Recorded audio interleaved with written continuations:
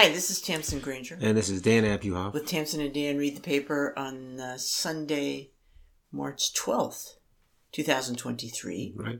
Coming up on St. Patrick's Day. Right. You bought the corned beef today. Yeah.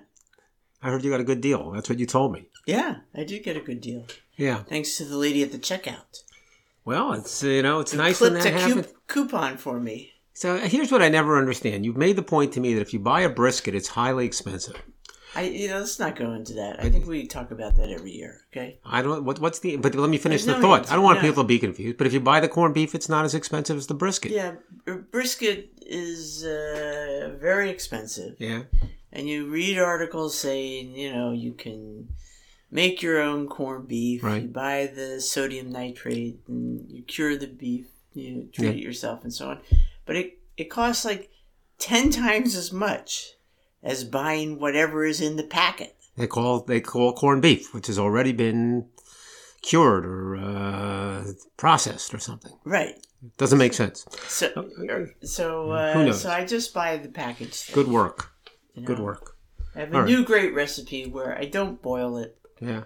I actually roast it in the oven. Oh, is that better? And it's kind of, it's enclosed in foil. It's superb. All right, now I'm looking forward to it. It's superb. Are we having that on Friday? I was never a fan of the classical boiled corned beef and cabbage dinner. I'm easy. But this is superb. All right.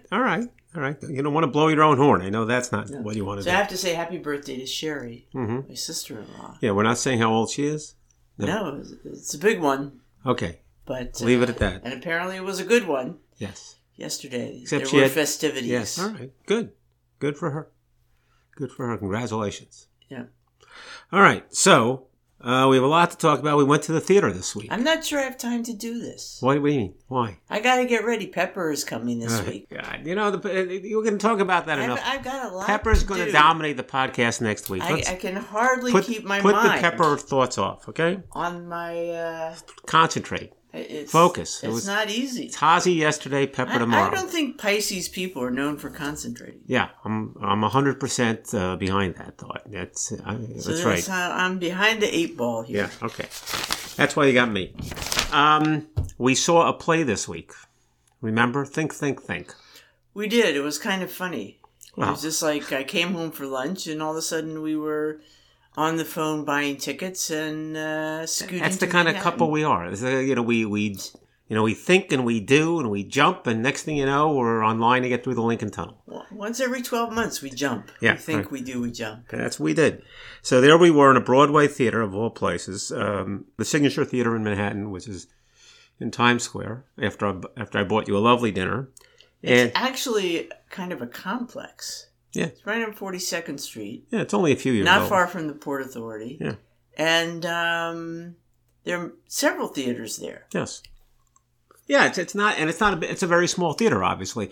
A traditional Broadway theater is 1,200 seats. This theater probably had 190 seats. Mm-hmm. Okay, I know that because there's a union rule about 200 seats. So you stay under 190, you stay under 200, save yourself some money as a theater. And you don't have to hire union members. You don't have to hire X amount of union members. Oh. Okay? Okay. So there's really nothing for union members to do in this because this is a 2-person play or 2.5-person play, depending on how you want to count it. And it got a very good review in the Times, which is in front of me. And how would you describe it? Maybe you can describe the play. What's it about? Did you give the name of the play? Yes, Letters from Max, a Ritual. That's the proper name. Okay, by? Oh, Sarah Rule. Come on. You're teasing this out of me. I'm giving you a chance to talk. I have to describe the... Yeah, I can do it if you're not up to it. Go ahead and describe it. Okay. And then I'll critical. Okay. That sounds like I'm driving. Sarah Rule is the playwright. And she was teaching, sounded like she was teaching at Yale. And she had a student who she was impressed by. She found very affecting, and it turns out he was suffering from a terminal disease, a terminal cancer. And she became close to him. They exchanged correspondence. They met occasionally. He was a poet. He wrote some very interesting poetry. She, too, dabbled in poetry, and they communicated back and forth in that fashion. And eventually he passed. I mean, that's the story. So it's their letters, actually their conversation, Yes. her memory of their conversations. Their interactions. Right. Some text messages. Right. It's not Star Wars. It's very much just about these two people, their relationship, and how they dealt with his disease. And it's it's considering the afterlife. Sure. They weren't so much dealt with his disease so much as his demise. Yes, they talked about it. They were hopeful. It became his demise. But the fact of the matter is that it's a dialogue, and it's theatrical to some degree, but it's very much two people talking. So you say 2.5 because there was also in this production, a piano player. Yes, well, they had the musical interludes, and the way they and background. Yes, and the way they do the casting is that there are two young men that alternate, and the one who was in the production we saw, whose name is Zane Pais, he played Max one night, while this other fellow, Ben Edelman, was playing the piano. On alternating nights, they switch. Ben Edelman plays Max, and Zane Pais plays the guitar. Okay? But that's that's what I mean by a half. So in any event, what did you think of the play? Well, I really enjoyed it. Good. And of course, it was one of those experiences where you're in a small theater where you're, 10 feet away from the actors, and it was intimate in many, many ways, physically and just the subject matter, two people talking to each other, and it was very well performed, very believable.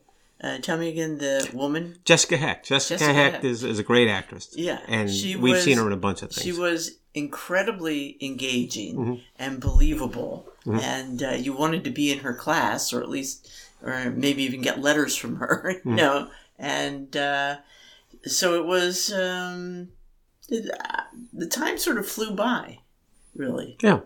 No, it was good. It was good, but it was poignant. Yeah, very poignant, emotional, and interesting. I hesitate to use the word. It was somewhat intellectual. I think it's a fair statement. Yeah, I mean, this guy was obviously very bright. Right. And they're, having a pretty existential conversation. Right. And considering the afterlife and so on and so forth. And yet it's full of humor. It's full of emotion. It was... Yeah, he's pretty much out there. He's very creative, very smart, and he speaks through his poetry very much. Right. Well, also, he styled himself a poet and comedian. He performed... Oh, that's right, yes. He performed his poetry, but he right. Obviously he takes himself with a grain of salt in many ways. So it wasn't some pompous, poetic, I don't know what to say, situation. Yeah. It was very kind of... Yeah, but he was out there. I mean, I thought... She was tremendous. I mean, she grounded the whole show. She was keeping a dialogue with him, keeping a dialogue with the audience at the same time. It's interesting. The structure was just that. She was breaking the fourth wall all the time, talking forward and talking sideways to him. He was just talking to her. And it wasn't super metaphysical. Well, I don't know what you mean by super. Well, I mean, just, it was pretty down to earth. She would refer to... She was down to earth. She was down to earth. He was not down to earth. He was not down to earth, okay? Yeah. Okay. But she would refer to, dealing with her children, Halloween costumes, etc. That's right. And so it was a very accessible conversation that you kind of enjoyed being a witness to or a part of. No, it's real people. I mean, she was the kind of person you felt like you could talk to forever, and him not so much. But I mean, which is not negative. But also, in the process, he ends up, he has relationships. Yeah. He gets married in the hospital and so on, and it was. Anyway, we recommend it, but it's only got a limited run. But if you get a chance. Signature theater. Especially if it's in another... It's the kind of thing I could see other... being performed. Oh, yeah. It's community theater. All over the... it's definitely grist for community theater. Sure. Yeah, so that was a fun adventure, even though we were stuck in significant Lincoln Tunnel traffic, which is nothing new. All right. So you had... I'll let you just decide what order you want to approach this in. Yeah, so there's a great article in the New York Times yesterday, Saturday, about overdue letters. Overdue letters see the light at last. And it's a story of about 160,000 letters and hundreds of thousands of other documents in at least 19 languages that have been in government storage in England for hundreds of years. Okay, so what happened was during wars, British warship would,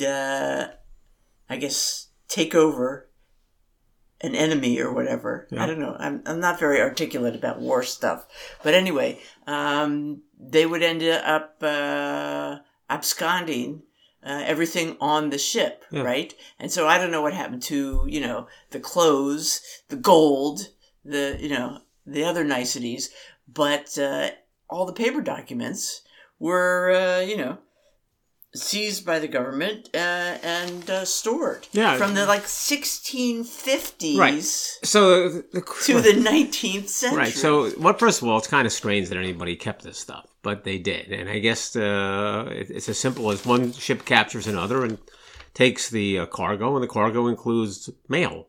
And the mail, instead of being tossed or thrown into the fire, is in many cases put in some trove of stuff collected from ship captures. So they have this stuff, and finally, after all this time, they're trying to do something with it. Yeah. That is to say, digitize it, organize it, translate it. This is what happens. Make it available to people. Happens when it's fabulous stuff. Yeah. Okay, for instance, they quote a letter from a French seaman in 1745, who's writing back to a certain Marie Anne Hote, and he says to her, like a gunner sets fire to his cannon, I want to set fire to your powder.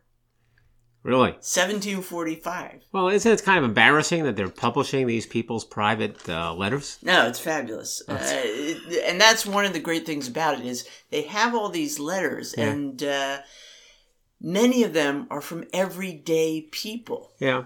And we don't have that many letters from everyday people. Idea of famous people, you save the letters. The rest of the world, they go in the trash. I understand, but how are they going to do this? They're going to have thousands of letters. They're going to catalog this? We're going to know so much. Oh, my God. Well, it's a huge thing. Yeah. So they do give credit to several organizations foundations that are helping to fund this. I mean, it's just a huge project. Yeah. But Tamsen, this is what happens when you don't clean out your attic for a bunch of years. Suddenly you got boxes of letters. I mean, this is going to be an incredible... Well, maybe some foundation will want to organize and digitize our paperwork. Oh, yeah. And then they'll have a true picture of what life was like in the 20th/21st century. Oh, see, now I'm intrigued. Anyway, it's going to be great, useful stuff to historians. All right, we'll have to see where it's finally, what form it finally takes. They show a picture of some documents that were seized from a boat traveling. Yeah.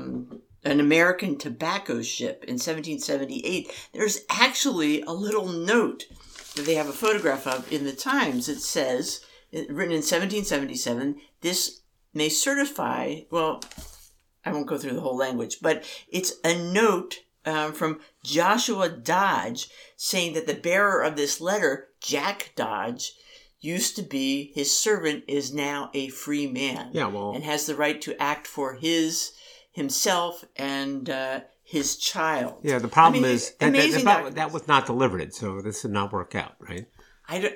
We also don't know what happened to Jack Dodge because he must have been on that captured. boat. Yeah. But anyway, interestingly enough, and they have some photographs of all these old, documents just been moldering in the basement for years. They have a picture of a sailor's notebook from the 17th century. That is like the 1600s. That's the 1600s. That's an old notebook. Hey, look, it's old stuff. The picture there is of somebody holding it in their hands. Right. Okay. So this is going to apparently create a firestorm of comments because people believe that you're not supposed to handle that stuff. That you're not supposed to handle letters with your bare hands. And is that the truth?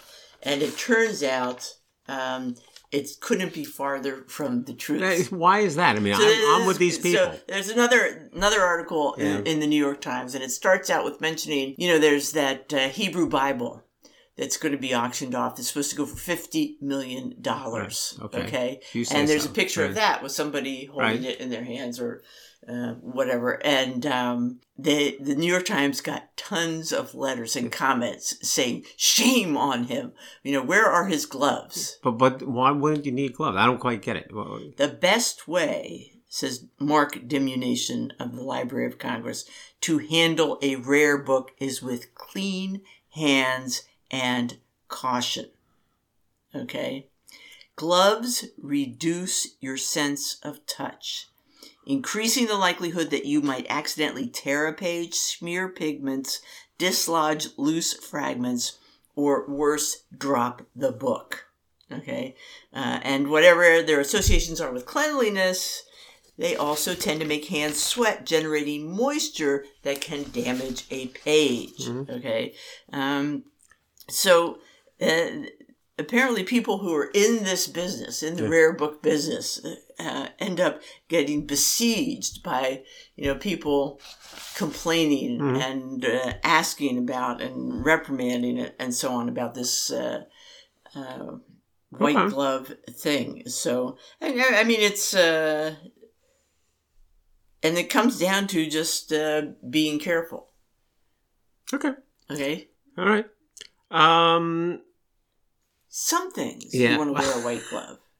Like? Okay, if the book is made of ivory or encased in some fancy cloth, etc. They say the Lincoln Bible, which Barack Obama and Donald Trump used to swear their oath of office, is sometimes handled with gloves to avoid damage to the velvet binding. All right. Well, if I'm elected president, I'll keep that in mind. And this is interesting. I've done a little bit of archival research myself, so I've touched some fairly rare things, and I never did notice they weren't making us wear any gloves. But just so you know, next time you're handling a rare book, you don't need to worry about the glove situation.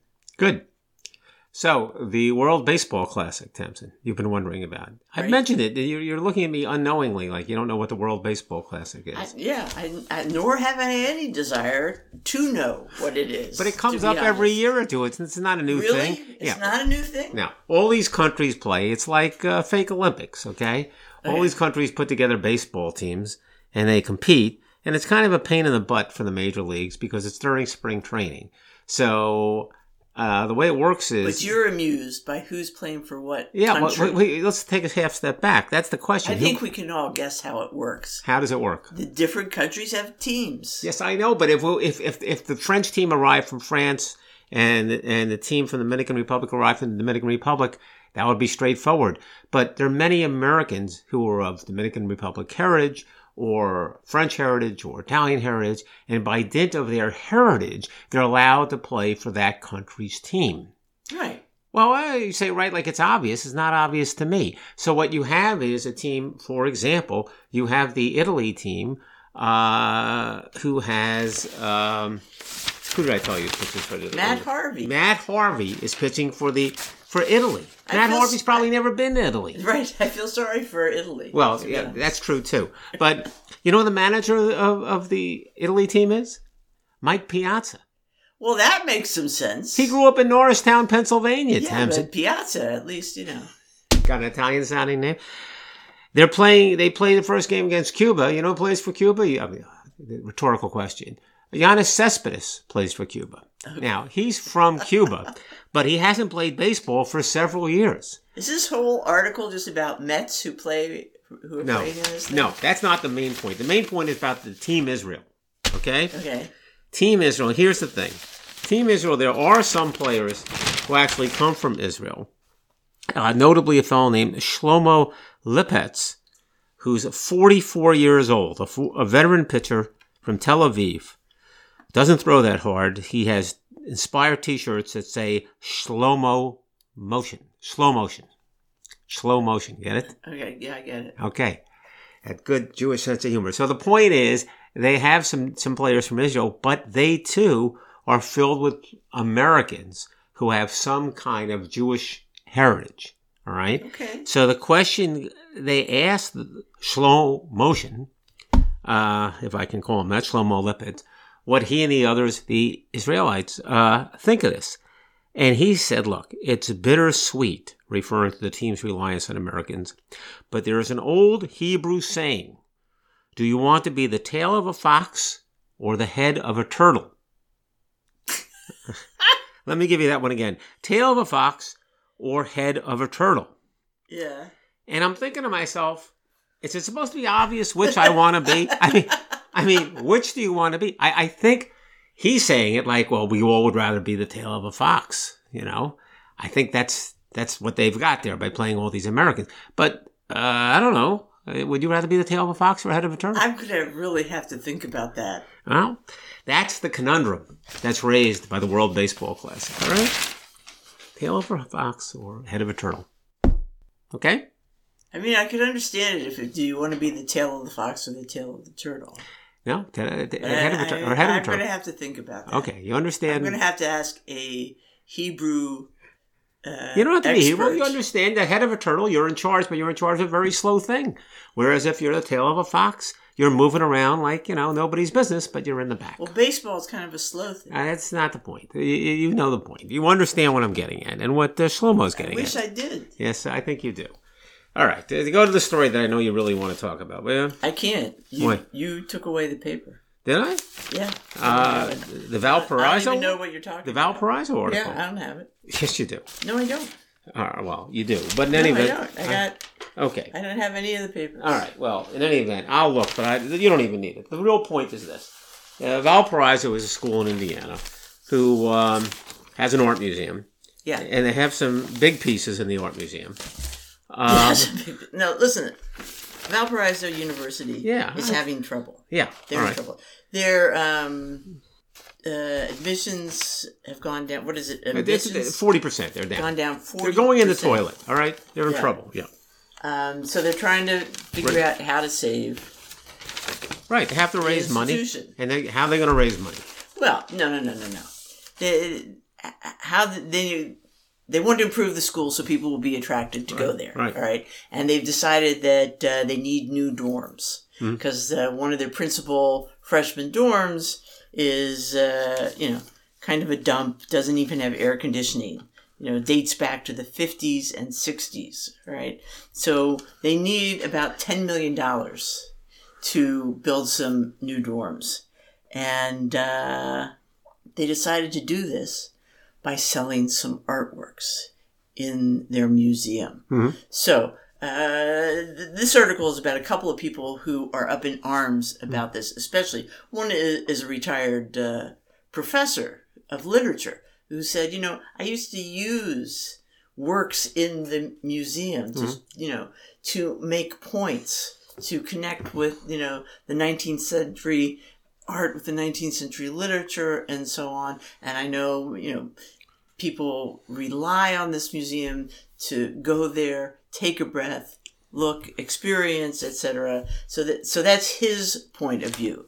Then there's also, the former, head of the museum who was there for many, many years. And he is looking at it from the point of view of the original bequest of the artworks of the museum and and he doesn't think that this should all be happening. Right. So what I should say is they have in mind to sell several works. They can basically sell about 4 works, they think, and raise $10 million. Right. Okay, which sounds like a lot, but isn't there? The article says there's a general rule that you don't sell the artworks in a museum at a school. That those things aren't for sale. You don't do it for the purpose of general funds. Right. Well, yes, yeah. And this would be breaking that rule. Well, it's not like it's a federal law or something. Yeah. But typically, revenue from deaccession pieces should be used to acquire new works. Exactly. Not for operating costs. Exactly. So they're talking about building these dorms. Right. So that's a little problematic. Also, the artworks themselves. Now, one of the artworks is by George O'Keeffe. Yeah. And that's the one that they think will bring at least $7 million. Okay. Now, that was not a bequest. Right. The bequest is what we worry about. Somebody gives something to the museum with the understanding that people are going to see this, that it's not going to be a fungible asset of the university. So this was actually bought with money from a bequest. Okay, so it's not part of somebody's original bequest. But the other pieces, I think, are that they're selling. The other pieces, one's by Child of Sound, one is by Frederick Church, actually. So that's one point. Is what was is it even legal to? Yeah, forget the legal stuff. Legal's the least interesting thing. Okay. I mean, does it bother you that they're not that they're selling? Look at this, just assets. It's just so weird, isn't it? It's just you could see the trustees walking around the museum and saying, "Well, gee, we could just sell this one. We could a new dorm. This one, maybe we could improve the chemistry department." I mean, that's shocking. And meanwhile, they're cutting back some of their arts. Education, but what's so special about the art assets? Why are the art assets sort of sacred? I mean, why is it that you're not? What is the basis of that rule? The notion that you only sell the art assets to further the art cause? Because their purpose is to be in the museum. Yeah. Okay. Their purpose is to be seen by the public. Mm-hmm. The museums are created to be the holder of all these objects, so that it opens them up to everyone. Okay, as opposed to being in some rich. So it compromises the artistic mission. I mean, Okay. So this is crazy, but on the other hand, these colleges and universities, some of them are in a terrible spot. Yeah. They're really, with enrollment decreasing, right? That's a problem. Expenses increasing. They're having a tough go of it. So you wonder. I mean, it's a mess. I worry about all these schools from all the ends. I don't know how they stay in business. Well, but you raised an interesting question to me. Was I said, they had a basketball team. They still have a basketball team. They made a splash in the NCAA, and you said years ago. NCAA men's basketball tournament, March Madness, right? Which is just about to start now. And you said to me, "Well, didn't that help the school? Why did that help the school? It's supposed to." And I said, "Yeah, I don't know what happened. It was just a few years ago. I looked it up. Right. Valparaiso's big splash in the tournament, 1998. Yeah. Okay. So it's 25 years ago. Puts them on the map. But doesn't last for 25 years. So but what else happened? Didn't you say? No, that's it. Oh, okay. I thought you said that. No, that's what I said. They had a run 25 years ago. It was a famous thing. The coach and his son. That's why it made it so famous. Bryce Drew was the player. Homer Drew was the coach. Bryce Drew made a last-second shot that caused him to advance to the so-called Sweet 16. It was a miracle victory. Great father-son thing. It was all over. One shining moment. It was a big, big deal. Homer Drew went to coach somewhere else. And that's what I'm saying. And so the program slid, and Bryce Drew went to the pros. It puts them on the map for a moment. And it's just but then everybody moves on. The players move on. Right. The coaches move on. Right. And they're in trouble again. Maintain that notoriety. No, it's a big problem. It's also a problem. Everything about it is a problem because we were also talking about the professors, the instructors, and how there are fewer and fewer full-time tenured instructors. This in schools across the board. Who are being paid nothing, a few $1,000s to teach these courses. They can't afford to, they don't make a living teaching. Well, but you're getting to a much bigger issue. At all ends of this educational spectrum, it's a mess. There's not a lot of money to throw around here. But anyway. Times are tight for schools. I do not, you're thinking they should probably I know, sell, I don't have any view on it. Honestly. I'm just curious exploring it. So I will tell you there was an article, you had talked about the murals that people objected to in previous weeks. Some depicting slavery. I forget where the latest one was. But they had some letters on that. I guess the most recent article talked about several murals that have been taken down in the United States, in which people have been criticizing, even though the person who painted the mural was anti-slavery, was a civil rights supporter, and thought he was making a statement against slavery. Yes. And so now it was still taken down, or it's still being shaded by drapes or whatever.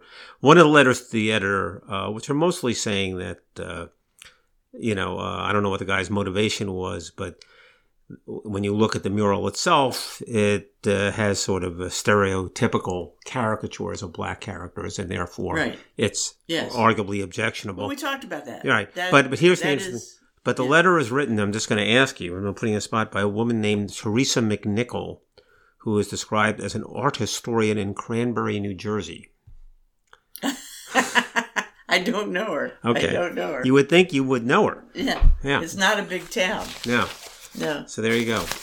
As long as you're revisiting old things. Yeah, go ahead. I just wanted to go back to the conversation we had with David about the article about, people having some say in the vice presidential candidate when especially when, there's some, because the president is older or whatever. Yeah.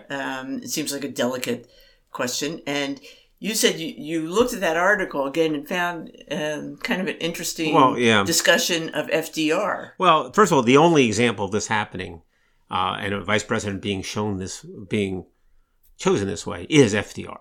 Okay, it's not. It's very specific, and it was the FDR situation. So the article was saying that people, perhaps people should have a say in rather than the candidate choosing a vice president just because he likes him. It's almost and what FDR did in 1947, I suppose, is he said, something. I understand that I have substantial health issues. And there's going to be some concern of who the vice president is. The convention should just choose that person. I'm not going to choose that person because maybe you're choosing your next president. He really did that. Yeah. And they chose Harry Truman, and that's exactly what came to pass. Yeah. And the astonishing thing is he did describe himself as an older man. Yes, and he was, as we were shocked to find out, 63 years old.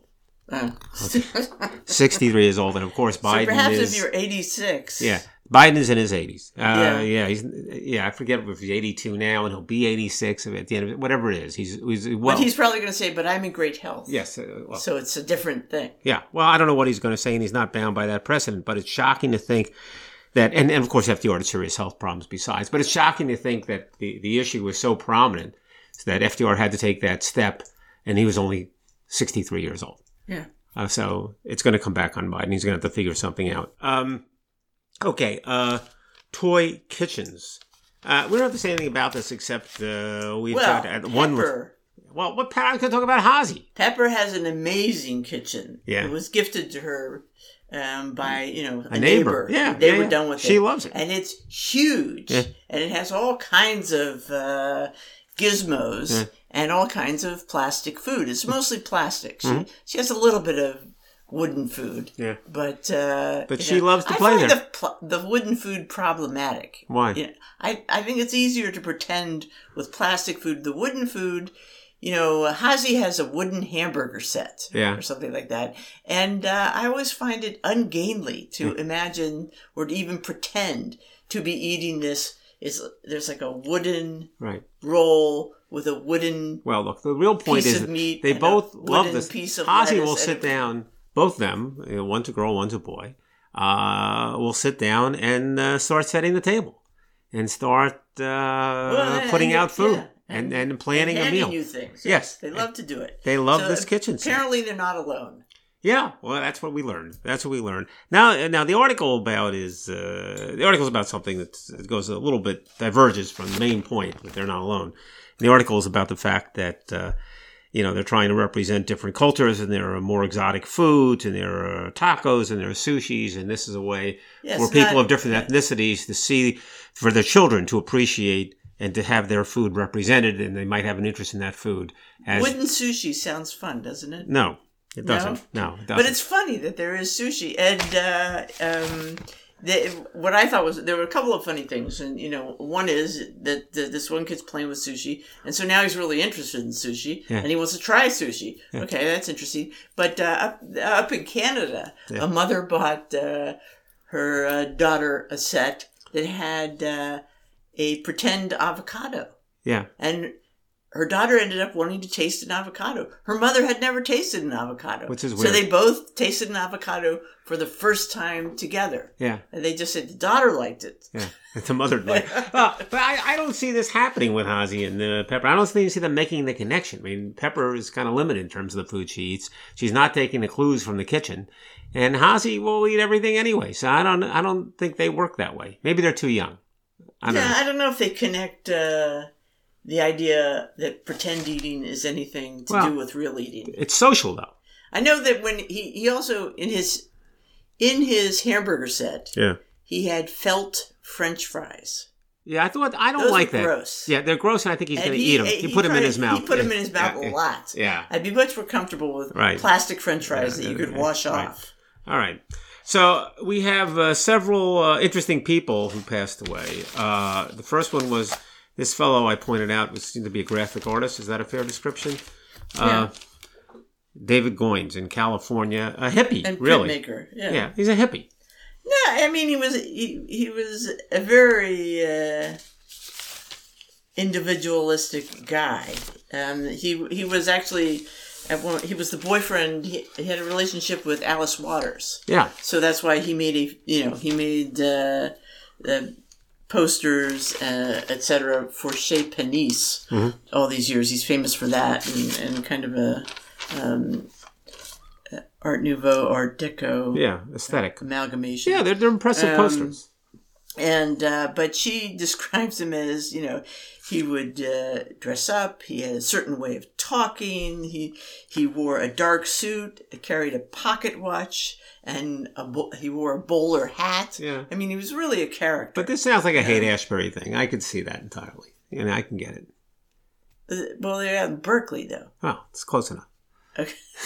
So anyway, he was an interesting guy, and one thing that's interesting. Well, his mom was a calligrapher. Oh, yeah. Okay, caught yourself there. Yeah, calligrapher. There you go. And with a C. Yeah.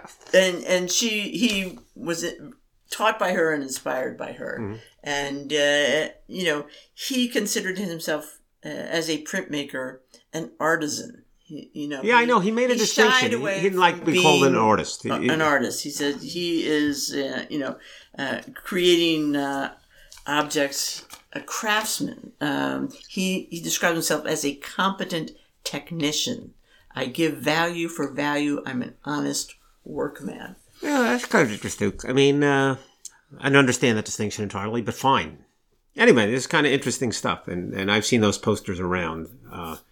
One in particular, that bicycle poster, the Velo poster. So he's kind of interesting. Yeah, and also the 1991 Persian Gulf War. Yeah.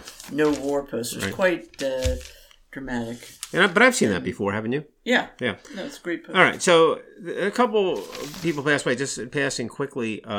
Joseph Zucchero, 69, whose Mr. Beef in Chicago inspired FX's The Bear. Okay? So The Bear, which we thought was great, Takes place. Television series takes place pretty much in a restaurant called Original Beef of Chicagoland. Mm-hmm. Well, it turns out it's patterned on a restaurant called Mr. Beef. And Mr. Beef was owned by this fellow, Joseph Zucchero, who passed away. Was very successful. They made the Mr. Beef sandwich, thinly sliced roast beef. I can't pronounce this word. Jardiniera, and roasted peppers, piled on a sandwich roll and drizzled with beef juice. Vegetables. Oh, is that what that is? Yeah. Okay.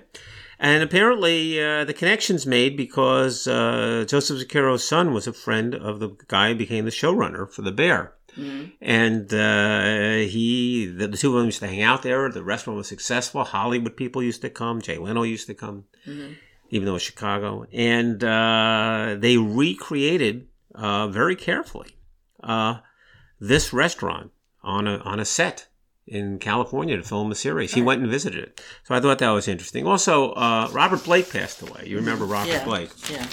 And I had vaguely remembered that Robert Blake was accused of killing his wife. Do you recall that? Yeah. It didn't make an impression on me. He had a complicated life. Yeah. So I'm not going to go into his complicated life. I will say that the Times, in just a paragraph or two, pretty much tells you that he killed his wife. That's what the obituary says. All right. Maybe they know something I don't. But here's a connection that you may not recall. His big TV show was Beretta. Beretta was actually the continuation of a show called Toma. This I tried to nail down. I'm finally nailing it down now. But Toma was very successful, lasted on a season and a half because the star of it just quit. The star of it was Tony Musante. Do you remember who Tony Musante is? He is... he was the owner of a house that we rented on Block Island. Exactly right. Mm-hmm. That's who that was. So that was our connection. Yeah. Very nice house. 6 degrees separation from Robert. That's only 3 degrees. And then finally, Chaim Topol died. Now, Chaim Topol was known in this country as Topol. And famously was the star of the movie of Fiddler on the Roof. He played Tevye. And the movie was a very successful movie, was Best Picture, and et cetera, et cetera. And he's associated with that role. He played it many times on stage, primarily after the movie, although he did other things besides. An Israeli actor. And what's very interesting is how he got that role.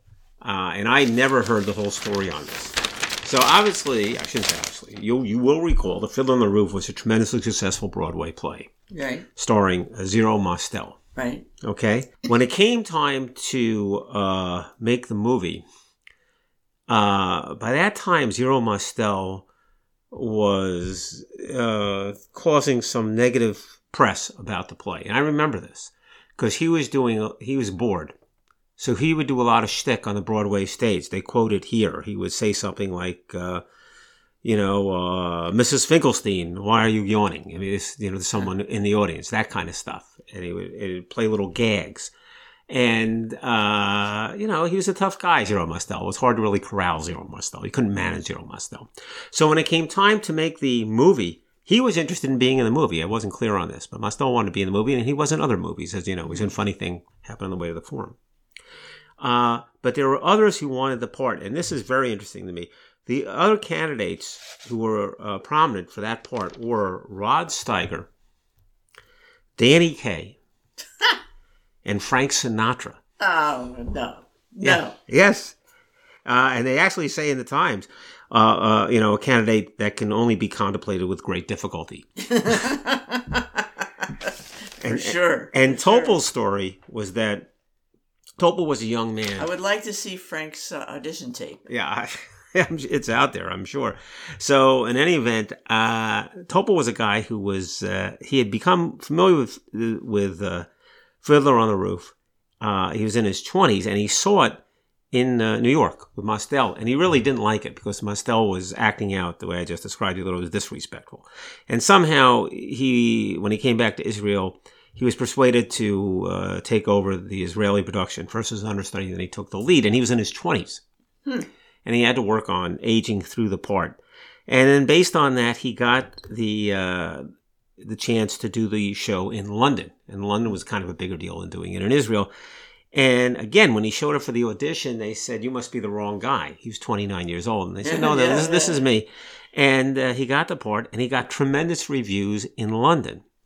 And so now he's in his early 30s, and then they decided to make the movie, and Norman Jewison is directing the movie, and he has to choose between all these celebrities, and he says, "I like this guy. I like Topol. I'm going to take the 29-year-old, which drove everybody crazy." Yeah. But he played this older character, and he made it work. And then, of course, people ask him, did he ever get tired of doing it? And he said, no, it's a great part. And he closes with something I've heard about Fiddler a long time.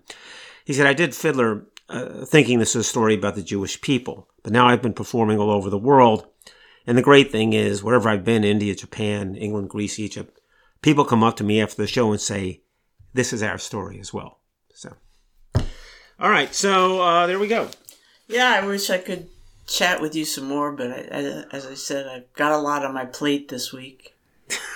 Well, all right. Well, you getting ready for Pepper? Yes, I'm getting ready for Pepper. Pepperoni. Yep. Pepperoni's coming. Hazy right, yesterday, so Pepper tomorrow. This is Tamsen Granger. And Dan Abuhoff. With Tamsen and Dan read the paper. Hopefully we'll be back. We'll be back next week, probably with Pepper sitting right here.